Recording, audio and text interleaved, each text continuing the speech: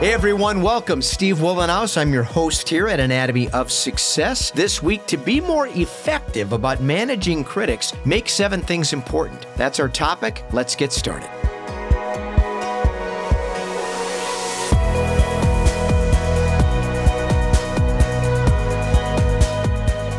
Welcome back. Again, this is Anatomy of Success. Joining us for the first time, welcome. Been here before, welcome back. We're grateful. Spread the word, subscribe to the podcast. Ratings, review, help elevate awareness. We appreciate that, especially if you're getting some benefit here. And then drop by weatherology.com. That's my company page. You'll find me under About Us at the top of that page. Links to LinkedIn, Facebook, Instagram, now on TikTok, and expanding our YouTube presence. And I hope you benefit from that content as well and join along. Conversations on LinkedIn are great. A fabulous community of people have joined me there, and I'm grateful for all the support we've received and encourage you to set up a profile on that platform. It's highly underrated. You know, speaking of that, it's always amusing on the rare occasion, and it's really happened to me very rarely, when somebody drops by and offers a critical comment completely out of context. And that could happen to you on any social platform. But it's often driven by vindictiveness, envy, jealousy, inadequacy. I've been very fortunate since I started posting on LinkedIn several years ago. It's been 4 or 5 years now. I've really encountered very few of these types of individuals determined to provoke some form of reaction. Those that did, they got blocked, and I deleted their presence because I don't have time for that. Everybody that knows what I'm doing, it's very positive. You'd have to really reach deep, I think, to find something about what I'm doing that you disagree with when the message is positive, hopefully uplifting, not taking any political positions on things. I'm just offering people expertise in areas that I've learned a lot about over the past 40 years building a successful business. But there's 1 billion people on a platform like LinkedIn, and I'm not for everyone. I know that. And so I don't have time for adolescent behavior. Most recently, I posted about 7 leadership tips for creating a better culture. A guy dropped by and said, "You're too controlling." Interesting. My 7 recommendations, by the way: create an open culture of honest feedback, create an open culture of accountability, create a culture of high self-awareness, create a culture of open communication, create a culture of firm boundaries on performance, create a culture of focus, create a culture of empowerment. Now, I'm not sure about you, but I'm not quite sure how you deduce from those 7 things that I'm controlling. Those are liberating things that organizations do to help people empower themselves. You're providing them with guidelines that hold people accountable, and they hold you accountable, incidentally, and that's advantageous for everyone. This person, obviously looking for a fight, wanted to be some kind of an expert, asserting himself on a platform where he's making no presence at all and finding somebody that has an impact and trying to use them as a way to incite an argument. I get it. One look at their profile told the story. Fairly large following, no engagement, self-proclaimed GM extraordinaire, and there it was. So this person thinks they're an expert in the areas of expertise that I'm actually an expert in, and they want to try to pick a fight because they're not making any presence on the platform. That's the kind of stuff that oftentimes, provokes people to say things that are rude and mean-spirited. Essentially, what the person is saying, I'm irrelevant and your success irritates me. That's how you paraphrase that. Criticism doesn't have to be negative, though. Unfortunately, most people deliver it in a very poor manner. Some people are just filled with animus. They spew hatred. They live in a world of scarcity, sad, pathetic, not the type of people I want to spend my time with, and I encourage you not to either. So how do we beat back our natural tendency to want to be defensive and get even when people act like this toward us with this unsolicited criticism? Dale Carnegie said this: any fool can criticize, condemn, and complain, but it takes character and self-control to be understanding and forgiving. So to be more effective about managing critics, let's make 7 things important.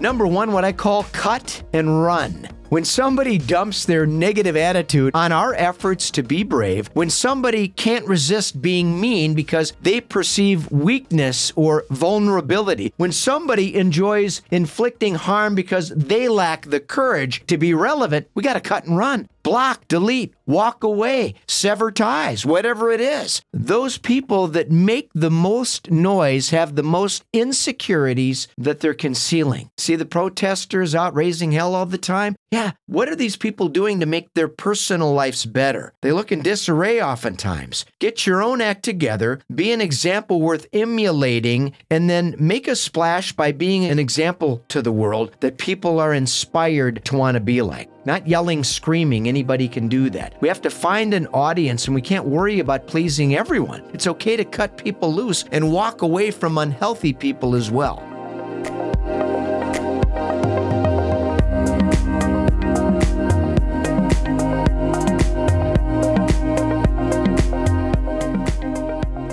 Next, any valuable lesson. Now, as painful as criticism can be, and as flawed as the delivery oftentimes is, there may be some valuable insights, some lessons to be learned. Once we separate the message from the approach, and we can look at the information objectively and determine if there's any pertinent opportunity to grow that we can benefit from. And that's hard to do. That requires some emotional intelligence, but it's a practice that's advantageous. And oftentimes in the workplace, you'll find this is especially relevant because many bosses aren't very careful sometimes about the criticism they offer. But sometimes we have to step back and ascertain, is there any value in their flawed message?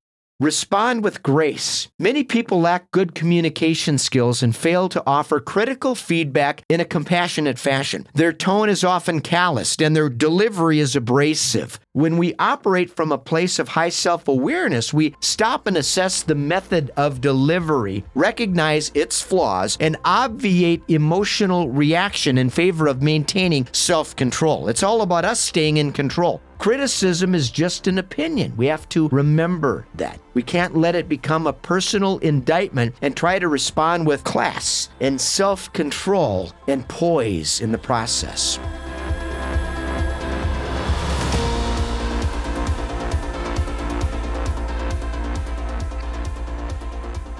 Aristotle said this: criticism is something we can avoid easily by saying nothing, doing nothing, and being nothing.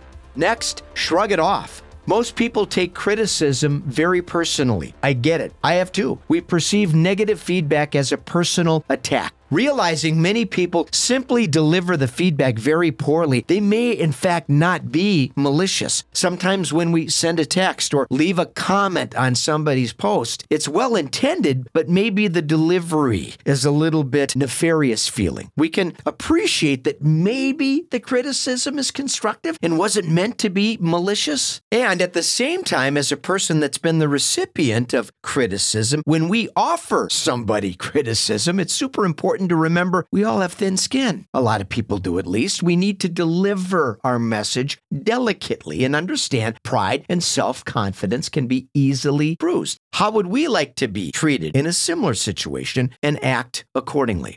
Take a breath. This works in so many areas of our life. Best advice, take a deep breath. When I receive a negative email, I sleep on it. I often write my response or speak to the person directly on the phone instead of responding or in person. If the matter involves business, I share my response with trusted colleagues and friends. I wait at least 24 hours before responding. If someone catches me off guard, I request time to think about what they have to share, and I pause before responding because I know regret is something that's really tough to overcome. Hurtful things we say in response can be irreparably damaging. So taking some time, taking a breath, a really good policy to practice to prevent inflicting harm on another person.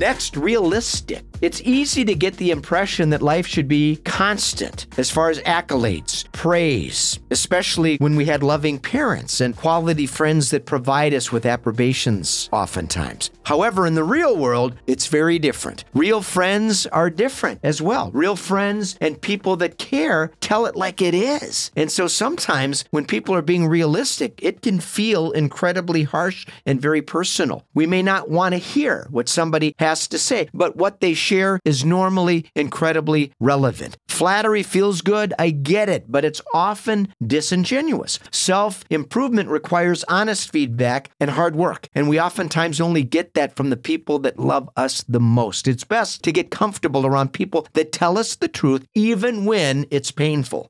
And finally, smile and laugh a lot. When we smile and laugh, we relax, even if it's coerced. By doing that, we move in the direction of smiling and building off the happiness that coincides with that. The act of smiling floods our body with positive vibrations that can ease the situation. The other person often responds by smiling as well. A good laugh, that can mitigate the tension and help everybody appreciate what's being shared isn't personal. We can laugh about this stuff, take it less seriously, move on, and all benefit. We're all humans. We're all fallible. How many talented superstars over the years heard, no, they have no talent. You have no potential, no future. Many did. Most went on to achieve greatness, by the way. Don't let somebody else's opinion spoil our good mood. Laugh it off, walk away by remembering the lesson, and let go of the negativity that coincides with the message that can sometimes be a little insensitive.